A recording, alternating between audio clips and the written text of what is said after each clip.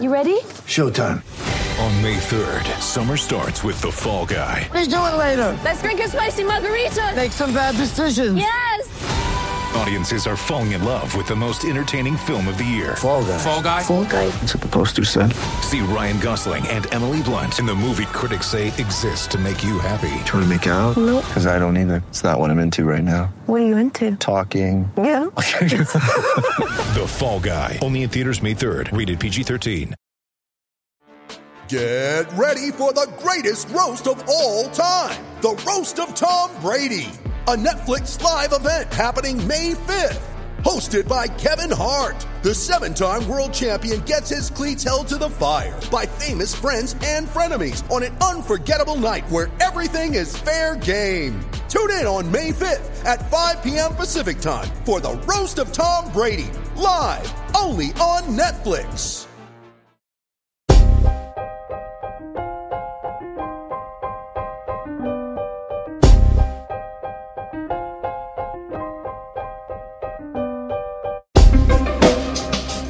Welcome back to the Banners broadcast. I'm Chris Grenham, and with me, as always, Nick Gelso. Yo! Nick, what's up, bro? man? How's it going? So I'm just packing up my away travel suitcases, man. There it is. Getting ready for the Christmas trip. You got to check out these. You got to check out Away Travel. Awaytravel.com/CLNS for a huge discount. Go to awaytravel.com. I tell you, all the CLNS reporters are using Away Travel now because, dude, I need usually 3 suitcases. I could put everything in my carry-on with this. It's a no-brainer. Awaytravel.com/CLNS. Okay, let's talk hoops. And one of my roommates got his girlfriend an away travel suitcase. It's pretty awesome. Those things are legit. They're awesome. But you can plug your phone into it. Yeah, it's unbelievable. If you travel, which you do, Grantham, you travel a lot to cover the team. Yeah, you know it without doubt. You get into the airport and your phone battery is dead. So it's have automatic. Charger, you could charge it for 24 hours beforehand. For some reason, the airport you're guaranteed to lose battery in an airport. 100%. So, speaking of airports, I was down in D.C. Earlier this week for Celtics Wizards. Obviously, good game. Great game. We saw an unbelievable head-to-head matchup between John Wall and Kyrie towards the end there. It really became one-on-one for a little while. It's fun. What are your thoughts here? I mean, because I do kind of want to look at both sides. Of course, it was a great overtime win, and Kyrie hit 2 dagger threes, which was amazing. But I do want to look at the other side because the Celtics really had a lot of trouble stopping John Wall down the road there. He was putting his head down, going north and south, and they could not stop him. Sure, a lot of that has to do with a lack of depth at the 5. They don't really have a rim protector, but still, it was pretty impressive. Do you think that concerns you at all, or not? Yeah, really? because I think the backcourt, defending the backcourt has been an issue all season. Yeah. Right? Guards have gone off on the CC Celtics all Trey season. Burke. Come on, yeah, geez, the Knicks, come on. I mean, it seems like every game a backcourt player was just going off, and so it's concerning, especially when you have Marcus Smart out there, who I don't believe he guarded all 5 positions. I think against the Wizards, he did. He was guarding the 5 down the road. Yeah, Brad Stevens said after the game, he's officially done it all. That guy's amazing. Done it all. Which people forget. I don't remember which series it was last year, but he played, or maybe in the Isaiah Thomas era, he played 5 in defense in some of those series as well. So we know Marcus. What other guard in the league can do that? That's so awesome. Nobody since Dennis Johnson, probably. He's the best. But I think it's interesting. So Aaron Baines started on Wednesday because Al Horford missed another game. When they have their depth at the 5, I think a lot of that stuff you were seeing with John Wall, just putting his head down and getting to the rim so easily, is probably gone because you can have a guy like Marcus Smart focus on the perimeter rather than playing the 5. And I think that probably prevents it. So you like what you're seeing out of this starting lineup? We've got 7 in a row here. It seems to be the magic potion that's really turned this ship around, huh? I'm still on the fence in regards to, a really high-quality team. You're still looking at the Pelicans as their best competition until they play the Bucks close to Christmas. So bite your tongue. They played the Bulls, Nick. Oh, damn it! But that's an L. That's a loss. Was that difficult to watch? I don't know if you watched. It was. There was a couple plays. I know Mark D'Amico put the clip on Twitter, but there was a few inbounds plays where the Bulls were arms at their sides, standing around looking. You ever been to a youth basketball game once you've grown up, and you just watch kids who clearly don't want to be there. It's like watching youth soccer and there's a kid picking flowers at midfield. Like, yeah, they should have lowered the rims. Oh, it man. was pathetic. It really wasn't. And it makes the whole NBA look bad because that clip, D'Amico's in particular, it went around so fast. Yeah. And it just compounds the notion that no one plays defense in professional basketball. Yeah, which is so far from the case. It's a shame for a franchise that, obviously all their championships came in the 90s, but if you go back in time, that's a storied franchise with some great Hall of Fame players, and now totally. This may be rock bottom for the Bulls. Yeah, even there was a full-blown mutiny going on. You think about fan bases, like how they react. Imagine that kind of thing going on with the Celtics. Oh my God. No, people would be throwing things on the court. The booing would be out of control. It would be. I mean, we probably came closest to that when it was the Fleet Center and some of those horrific teams. I mean, nothing was worse than MVP chants for Kobe at TD Garden. Tough. I mean, and come on. And we saw that at Verizon, or not Verizon Center, at Capital One Arena on Wednesday. Yeah. So think about this. Put yourself in John Wall's shoes. You've had a really tough go here with this team this year. Like they've been in a pretty dark place, yelling at each other at practices, calling out front office members after practice, all that kind of stuff. And then you come out and you're playing the Celtics, one of the best teams in the conference, and you have your best all-around game of the season, like bar none. You're carrying your team into overtime and you're keeping them in it. And then by the end of the game, you're watching Kyrie Irving at the foul line with your stadium chanting MVP at him. Like, how depressing is that? That's just it is. It's depressing. And I mean, again, I wasn't there when it happened with Kobe, but it still resonates with Celtics fans. That is considered, that Red Auerbach's death, that whole period there is considered, the lowest point in the 19 game wins losing streak, Pierce giving. I was just a bad era. Yeah, it was a dark time. So thankfully, though, we're past that. Yeah, we're past that. Thank God. I mean, it didn't look that way a couple weeks ago. Oh man, that 10-10. I don't want to say they were at a breaking point, but Kyrie has said it a lot of times. They were not in a good spot, and thankfully they've been able to turn it around. They started having fun again, which he has said. I think in every single press scrum he's been in for the last 2.5 weeks, he has said to make sure that we're having fun. Again and again. I mean, I do think it's important. I think it just prevents a lot of pressing. It's so important. I mean, I'm a body language guy. You knew during that 10-10 streak that it wasn't fun on the court. It wasn't fun off the court. It certainly wasn't fun in the locker room. And then Jackie Mack, as usual, shed a ton of light on the Jaylen Brown situation and how much Marcus Smart has stepped up. So, yeah, man. I mean, it was ugly, and even for me, I mean, I had them at 500 in December to begin with. Everybody thought it was crazy, second year in a row. But even for me, I was getting at a point where I was saying, okay, maybe this is going to have to be a trade. And I'm going to be honest, Chris, I'm still not out of that yet. It's not. I know you seem less convinced than a lot of others that have been around the team. Not necessarily worried, but you're not convinced at all. I mean, I like the body language. I think that the intensity, the look is in their eyes. So all that is leading in the right direction. Nothing's better for a struggling team with some poor morale than a couple wins.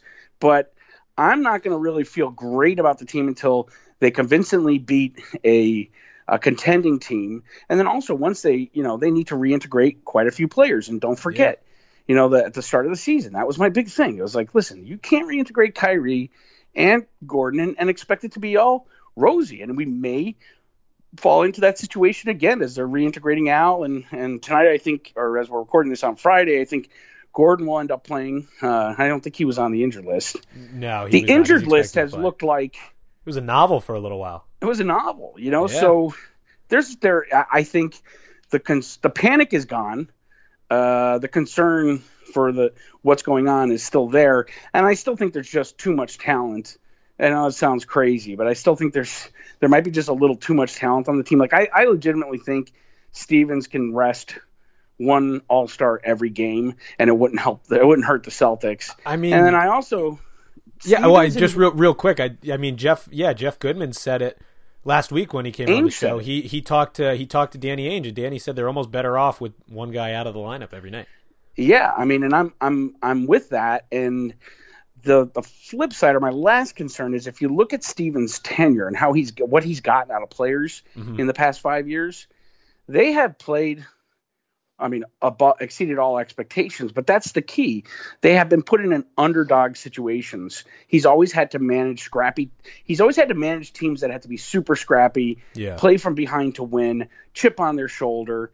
And I really think that this was an adjustment this year because going in, they were the favorites. And if you didn't hear it on radio and television or podcast, you certainly heard it coming out of the locker room because they were bragging enough. And now it's at a point where, we're going to be reintegrating these players, and it's going to say, okay, can Stevens get the kind of energy and scrappiness out of this team when they're at full speed?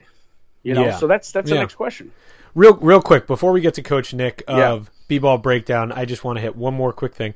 Al Horford, of course, he's got this lingering patellar tendonitis. I won't even try to say the long diagnosis that Brad Stevens said on Wednesday. But what would trying your to say move? Giannis's name. Seriously. But what would your move be? I'm kind of in favor of I don't want to say shutting him down, but at least keeping him out until 2019. I don't see the point in rushing him back right now. That's an injury that really lingers. And I think you're going to need, if you want to make a deep playoff run, you need Al Horford healthy. And you don't need to rush him back in December or January for, the long stretch. Clearly they're fine without him right now, but they are going to need him down the road. So do you think would you side on the portion of maybe shutting him down for a little bit here? I mean, looking at the January schedule, that would be the time to do it. Even if you play him, short answer for this is rare for me. If I were Stevens, I would place Horford strategically. So, they're playing Toronto, I think, in January. Yeah, he's on the court that game and the game before and the game after, but maybe you rest him up until that point. Because so right now it's really easy after winning 7 games to say, rest Al Horford until the All-Star break, which you may be right, but it's easy to say that. But if the Celtics start falling again in the standings, and I believe the standings actually do matter this year in the Eastern Conference, if they start falling in the standings, at that point, he may be forced to bring Al back. And then the other side of it is championship teams, and if they hold Al out till the All-Star break, it doesn't really make a difference on what I'm about to say. But championship teams need to have good run going into the playoffs. So you need him healthy and back really March, April, and then, of course, the playoffs. So if it takes resting him until the All-Star break and they're winning, why not? I think Stevens just rides it out.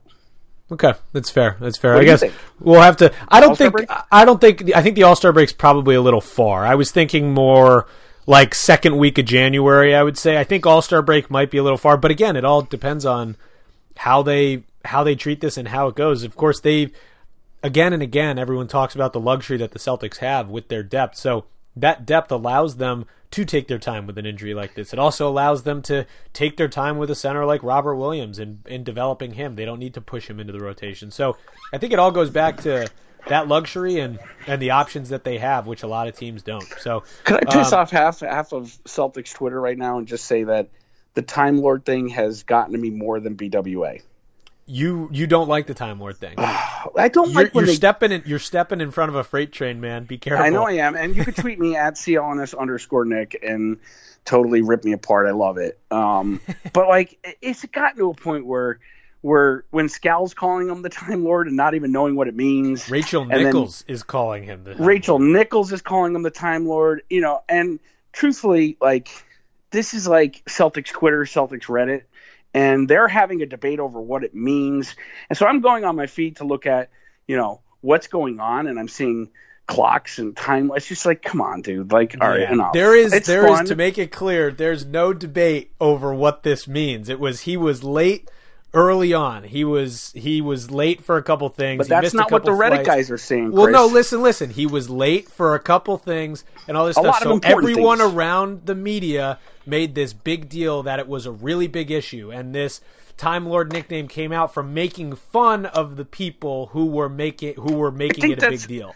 I think that's part of what annoys me too, Chris, because it was a big issue. When you draft a player and he doesn't show up for his press conference, misses the flight to train or summer league, and then gets pulled off the court in his first summer league appearance, I think that equates to he should be getting a big deal put on him by the media. You're feeding into this nickname. You're feeding into it. This is it. This is what they want. This is what they want. And you know what? Like I said, tweet me. You could kill me. I don't really care. I'm not going to fall back from it. It's annoying.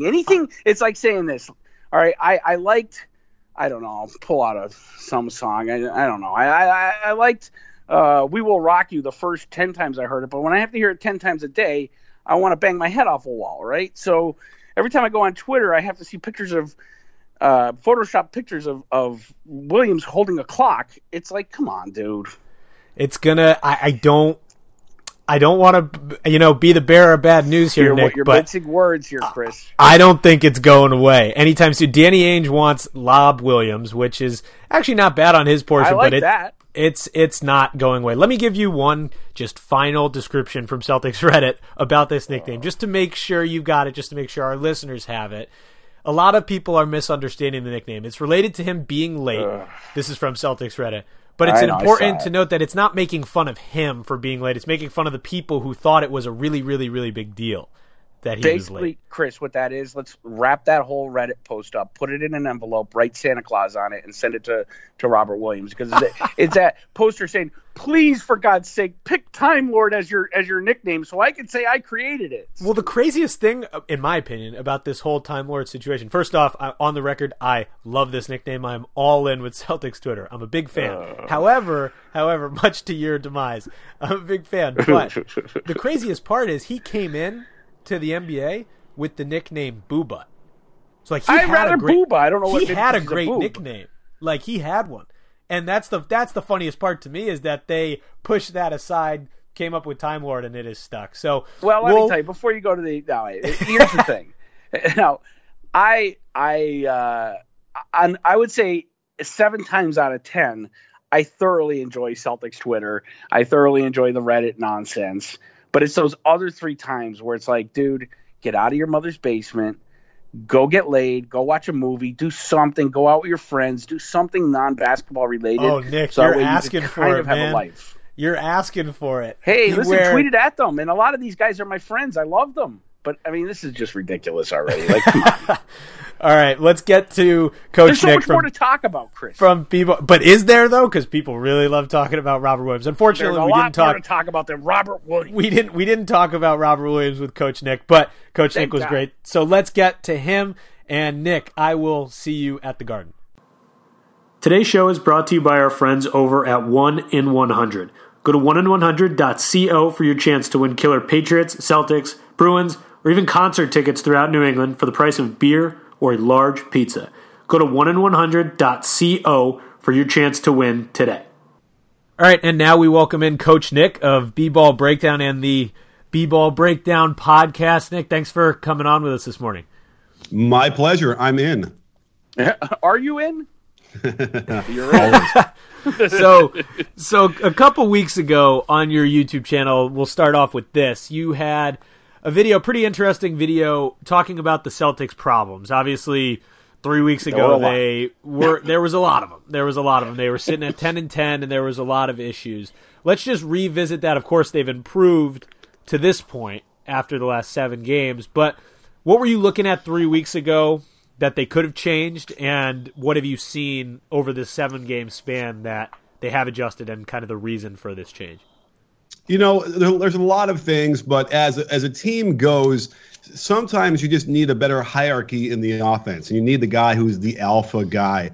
And so what it just feels like to me, and I'm not even sure I could show advanced analytics that would prove it, but just my visceral feeling when I watch the Celtics is that they're at their best when Kyrie Irving isn't trying to be a playmaker and a traditional point guard. When he's being a lead guard, trying to score and be aggressive, it opens up everything for everybody else. And when he's not doing that, it kind of just feels like no one is sort of sure how they want to go about doing things. They're too nice, and it doesn't work as well. So we saw that in the Wizards game where he was doing his, Steph/KD impersonation. And, that's what you kind of need. And I think that's what we're going to need. Now, the question is, can he sustain that? Because it's a different mindset to be like, I'm going to go out there and score 27 every night.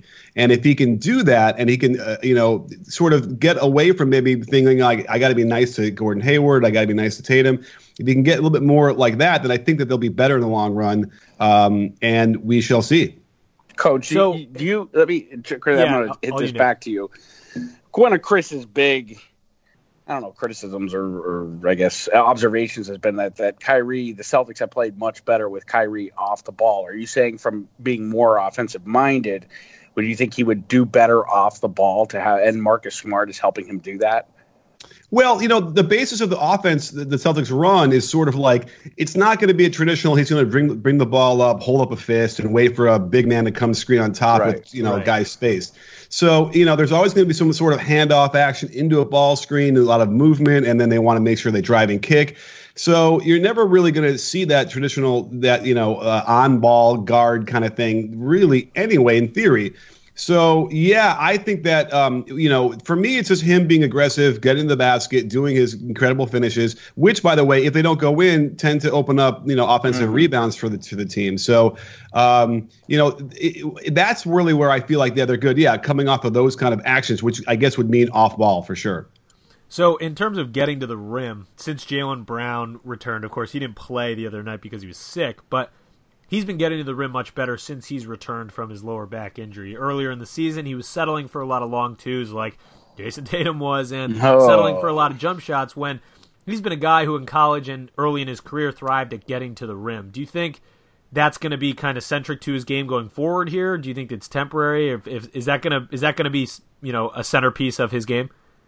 Absolutely, and he is the quintessential slasher, right? Like, in this day and age, there are people that they kind of do both. Like Scottie Pippen didn't shoot threes until much later in his career. It just wasn't going to be a thing for him. And then Brown is sort of in that same mold, but he can shoot the three, and he has the ability to kind of knock it down. But there's no question he should set up the three with the threat of the drive first. And he's so athletic that that's going to be his game. So much of his offense is predicated on success because he has a tendency, still being young, to hang his head. So I think it is so important for him to get in the paint, draw fouls, connect on some good drive, slashing, that kind of thing, instead of starting at the 3-point line, struggling, and then hanging his head. Coach, you had it in your video. You said Jaylen. I don't know how. I don't remember how adamant you were about it, but you said it. Jaylen probably would do better off the bench. Talk to us about that, because it has seemed to work out marvelously since Jaylen has gone to the bench. So, it wasn't even like I was looking at lineups and looking at net ratings and like, oh, look at that, he's much better there. I think it was probably related a little bit more towards the Kyrie thing, where it was like, you need to get someone like Marcus Smart in there who could run the point a little bit more than, certainly Jaylen Brown would, and get, Kyrie off ball. But it would just sort of like be another guy, who isn't necessarily looking to score as much, although they put Morris in the starting lineup, which is funny because he's probably looking to score even more than Brown. But I also felt like Brown against the bench players would also be better just by overwhelming athletic ability. And it was just, I don't even know. It's like one of those senses. I'm like, gosh, there's just something about the way that starting lineup looks that it just feels like he's the guy who needs to go to the bench. And probably he's the guy that might accept that more. I like Jason Tatum would never accept going to the bench, I don't think. Yeah. And that's an interesting dilemma there. So I kind of just feel like that was sort of how it all fit in together. And, sometimes you get lucky. I doubt they're watching. You never know if Zarin is watching my stuff. But I bet he is. Zarin, he's geeky enough to watch all your vids. Sure, he's a friend of the breakdown. So yeah, he's a friend of the breakdown. You never know.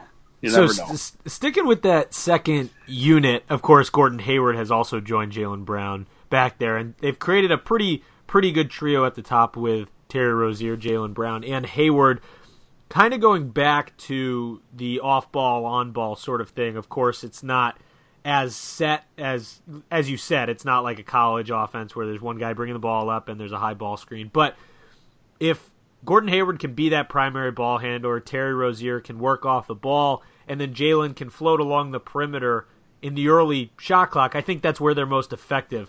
What do you think of Terry Rozier on ball, off ball? Do you think he's more effective off the ball? It's been an interesting, thing with him just because I liked him so much better last year in the playoffs. Yeah, we all did. With him, it's interesting. He kind of on ball probably is better, right? Like I feel like he at his best, when we've seen him at his best, he is breaking the team down, breaking the defender down off of the pick and roll, finding a man or finishing. So, that would probably be best for him. And then I have to check his shooting splits. But as far as I can tell, I don't think he's shooting well from 3-point range this year. Am I crazy? Nah. So, that's never real. I mean, certainly, having him spot up and be that guy is not the thing you want to see him do. So you want him to come in. Yeah, he's shooting 37% about average. So it's not bad. But he seems to me at his best when he's really just with the ball in his hands. All right, Coach. Now we've determined the starting lineup is working right now. And Brown, Hayward coming off the bench seems to be working. Of course, the Celtics haven't played vicious opponents yet, but we know by the playoffs, the Celtics are not going to bring Gordon Hayward off the bench. I'd be shocked. So how does, put on your coaching hat here, which you kind of live that. So it's already on. Beat Brad Stevens. How do you reintegrate a guy like Gordon and not kill the chemistry again? And when do you do it? Well, the thing with Jaylen Brown saying if he went to the bench, I just sense that maybe he wouldn't throw a big hissy fit. Well, if there's somebody who really wouldn't throw a big problem, would be Hayward. He would probably even still accept it if it's working and they're winning. So that's gonna be the biggest question: is will Stevens ever want to disrupt it if it continues to work this way? But I have a feeling that when they start playing some of the better teams, the Marcus Smart and Marcus Morris pairing in the starting lineup might prove a little bit suboptimal.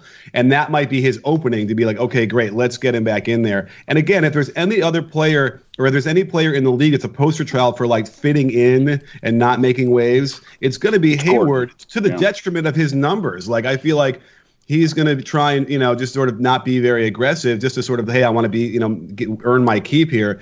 And that also might be a little bit of a detriment because if he could figure out that balance between being part of a team and a five-man, a cog in a wheel, and also standing out and doing what he does best, if he can figure that balance out, then that's when they're going to be at their best.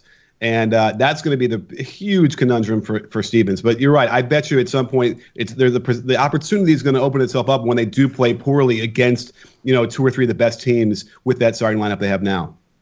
So you talk about playing some better competition down the road. The next 3 games don't really present that. You've got the Hawks on Friday night, the Pistons on Saturday, and then Phoenix comes to Boston on Wednesday. But then after that, on December 21st. Wait a minute. That sounds like the Sixers schedule for the first half of the season. Don't even. We'll get to the Sixers. Right. The Jazz are upset, by the way, when they hear those teams. Yeah, of course they are. So they've got the Bucks on the 21st, which presents their first, pretty legitimate team in a while, and then they've got the Sixers on Christmas. In terms of the Eastern Conference right now, of course, there's still a lot of development going on with some of these teams. Who do you see as the biggest threat in the Eastern Conference, and who's going to be towards the top as we go down the road here? Well, it just so happens that I did a video yesterday on the Raptors beating the Warriors. And I dropped the gauntlet in that one, saying that they are the absolute favorites to make it to the finals. Yep. The way they are playing now is better than anybody by far in the East. And that was without Kawhi Leonard on the second of a back-to-back on the road. That doesn't happen often, and they beat him soundly. So, and that was with the Warriors pretty much healthy. So you have to be extremely concerned about the Raptors, and they could easily make a lot of people in Boston upset, considering how excited they were to start the season. Well, and considering the fact a lot of Celtics fans feel like Danny should have went harder after Kawhi. Was that really a thing? They really could have gotten him? I don't know if it was. It was a thing. It's also a thing in a lot of Celtics fans' minds that they can still go get Anthony Davis at the trade deadline. Legally they can't. So I'm not sure if it was a real thing. What do you, sticking with the Eastern Conference feel? What are your thoughts on the Sixers right now? Of course, they got Jimmy Butler, which helped add to their depth, but their shooting depth still concerns me a little bit. What do you think about them going down the road? There's something missing. I can't quite figure out what it is because, they've added some guys like Shamet is a good shooter, and I hope he continues to get some minutes and provide spacing. They have Redick. They have guys, but you're right. Ultimately, in the playoffs, when you have a team that's ready to prepare for days and days, when you have a guy like Simmons, it's like we saw what happened in the playoffs last year. They can sag off of him enough. They can sag off of Embiid, even though he shoots threes a little bit. That you can really create problems with spacing with the kind of offense they want to run. And then that's the problem is you still got to be able to score in the playoffs. It's not going to be about defense completely. And if you can't generate enough good shots, then you're going to get beat in a 7-game series. So, it kind of almost feels like, will they ever be able to get where they want to go with Simmons playing the kind of role he does? It's an interesting conundrum. And either that or he simply will improve. Like we've seen, most good players over their careers do tend to improve their jump shot. So that might be the solution. I just want to step back. So you think no chance, it is 100% at this point in the season, Toronto by far is ahead of the Celtics and everybody else in the East. So it's Toronto and everybody else. I mean, as of today, yeah, that's how I feel. Interesting. I mean, it's interesting because I don't think it's not crazy given their roster, Toronto.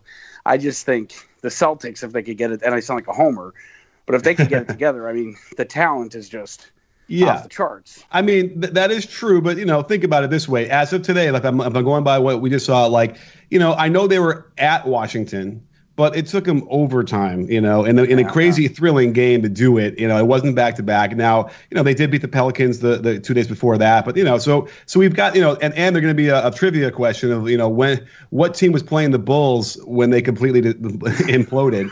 So, so that's the only question I have. It's right. When you look at the Bulls, the Knicks, the Cavs, those wins, I'm still waiting to see whether or not they're going to do it. Whereas Toronto, at least for the whole season, has really just been excellent. Yeah, and Toronto's role players have impressed me immensely. Obviously, we knew they had some good depth going into the season, but guys like Siakam and Danny Green and Serge Ibaka, Fred VanVleet, I mean, it seems like they have uber consistency from top to bottom on that roster. I mean, I don't really see any weaknesses per se. Of course, it's still relatively early. I mean, we're not approaching the All-Star break just yet, but they seem pretty scary. Do you think they have the best depth in the East as well? Sure. I mean, they probably have the most improved player in Siakam, and they could have an MVP candidate in Kawhi if he gets enough games and they continue to win as much as they do. So, which I wonder if that's ever happened. I might have to tweet that out and find out if they've ever had a team that has the MIP and the MVP in the same year. You got Anunoby, who was a starter last year, who was struggling, but certainly has the experience to really perform for them in crunch time in the playoffs. So, yeah, they are deep. They are long. They have really great defense, and they can score. I mean, Lowry isn't even scoring that well, but that might actually be the key for them. Rather than rely on the guy to score 20 points a game and then get to the playoffs and be disappointed, he's scoring about 14 and a half, but he's leading the league in assists. Yeah. So suddenly it's different in the varied attack, and with Kawhi being their star, that I think that might be the solution for them. There's no question that if the Celtics are Mickey, then the Toronto Raptors are Clubber Lang. Wow. I like that. I like that. There's no, that's not wrong. I'm sorry. Celtics are Rocky, and then Brad Stevens is Mickey going to watch all the fights that Clubber Lang is having in that montage. There's your headline, Grenham. Yeah, that's there's perfect. Your headline. I love that. The only thing is, all the millennials won't get it. Who's Rocky? Who's hey, watch it. I'm a millennial right here. I get that. You're in the minority. Most the guy in Creed. Oh, so. Yeah. Anybody who hasn't seen Rocky 3, I mean, if you haven't, then you got to go out and rent it right now. You're an idiot. That's the best Rocky by far. When I was a Rocky kid, 4 is a joke. Everybody loves Rocky 4. Okay, when I was a kid, so I loved Rocky 3. When I loved all the Rocky movies when I was younger, but I loved Rocky 4 with the Russian. Oh, come on, every kid did. And I loved it, and my dad thought it was like such a shame. I think it was the most disappointed my father's ever been in me. It's a tease show. I liked Rocky 4 better than I liked Rocky 1, 2, and 3. I thought it was 1, 2, and 3 were sick, and I think that this whole, not to really get us off track here, but of course that's what I do. This whole Creed thing now with Drago's kid, like this is ridiculous. So now they're going to ruin that because I liked Creed 1. I thought it was great.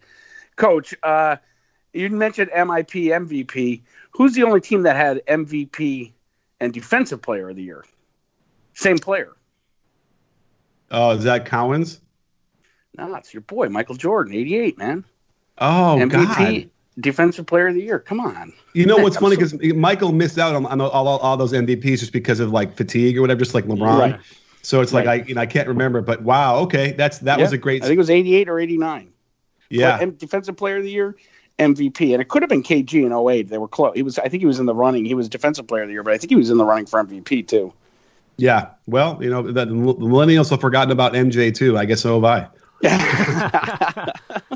Nick, talk to us. I mean, we could turn this into a Rocky podcast too. I have no problem with it. I'm all about that. Nick, talk to us a little bit about the B-Ball Breakdown podcast. You've been teaming up with Jared Weiss a little bit lately, Scary. our friend of Very the program. Scary. Talk to us a little bit about the podcast. How's it going over there? It's going great. I mean, we do at least one a week where we dive into what's happening on the court, and Jared has been great. He's been on the show often, and I was looking for a guy to come on, just be my weekly guy, and he was available, and we've always had a great rapport. So it's great because he's got a lot of the insider information, and I have all sort of the X's and O's stuff. So it's a nice balance where you're going to get, what I'm doing here versus just like, the Stephen A. who's talking about someone who hadn't. Did you see that? He's talking about these two players in the NFL who hadn't even suited didn't up. even exist. Yeah. Teddy Bruschi's face was priceless. Yeah. Picture, it's a is that the guy in the middle or the guy in the end? Yeah, guy in the middle. Okay. Bringing up race with the coach. Yeah. I mean, just come on, Stephen A. Right. So it's like, you listen to a lot of these podcasts and a lot of these radio shows as well, and you can tell that that's how they're prepared. Someone is like giving them a little briefing, whatever, and I guarantee you Stephen A. Smith either fired the producer or give him an earful after that. Could you imagine? Especially on TV, Coach. I mean, on radio, you tend to freelance a little more, but on TV, you know what's coming at you. That's Stephen A.'s fault. Okay, fair enough. And so, so that's what we don't do that on my show. Like, for instance, for this, I'm not going to talk about the Celtics if I haven't watched 100 or 200 clips of them, before I go on. I really want to have a sense of what's happening. And so that's what we do with the show. So when we're prepared and we have a nice balance, and Jared and I have a nice rapport. So it's been fantastic for the last, 2 or 3 weeks so far. And, I'm looking forward to finishing the season with it. That's another Gelso matchmaker, Weiss and Coach Nick. I love that. I should get matchmaker of the year. Cupid Nick, it's perfect. People don't realize Jared Weiss, as obnoxious. I love the kid. I know him since he's friggin' 18 years old. But as obnoxious as he could be, his knowledge base of the Celtics is very – I mean, his NBA knowledge is off the charts. He's not just a Celtics guy. And people don't see that because his reporting at The Athletic – and with our company, Celtics Blog in the past has always been Celtics-based. So to hear him on your podcast talking general NBA is a hoot, man. It's a ball. Yeah, and he really is great and knows about his stuff. And he won't go on unless we know exactly what we're going to talk about that day, and he can research and get into it. So that's another great reason to listen to it for sure. And thank you for we got together in at the 2015 conference finals. Both of you guys covered the Cavs series for me, didn't you? Yeah. So we did some on camera stuff. It was really fun. So we got to do that again this year for sure.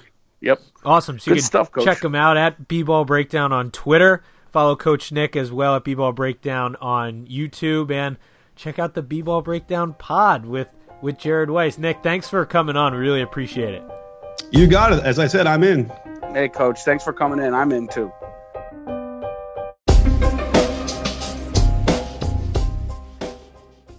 This is Jeff Goodman, host of the Good and Plenty podcast on the CLNS Media Network. We've got 2 podcasts. Every Tuesday, we've got the NBA edition. Anyway, I've known Boogie a long time, and I like him now. We didn't get along forever. Hold on.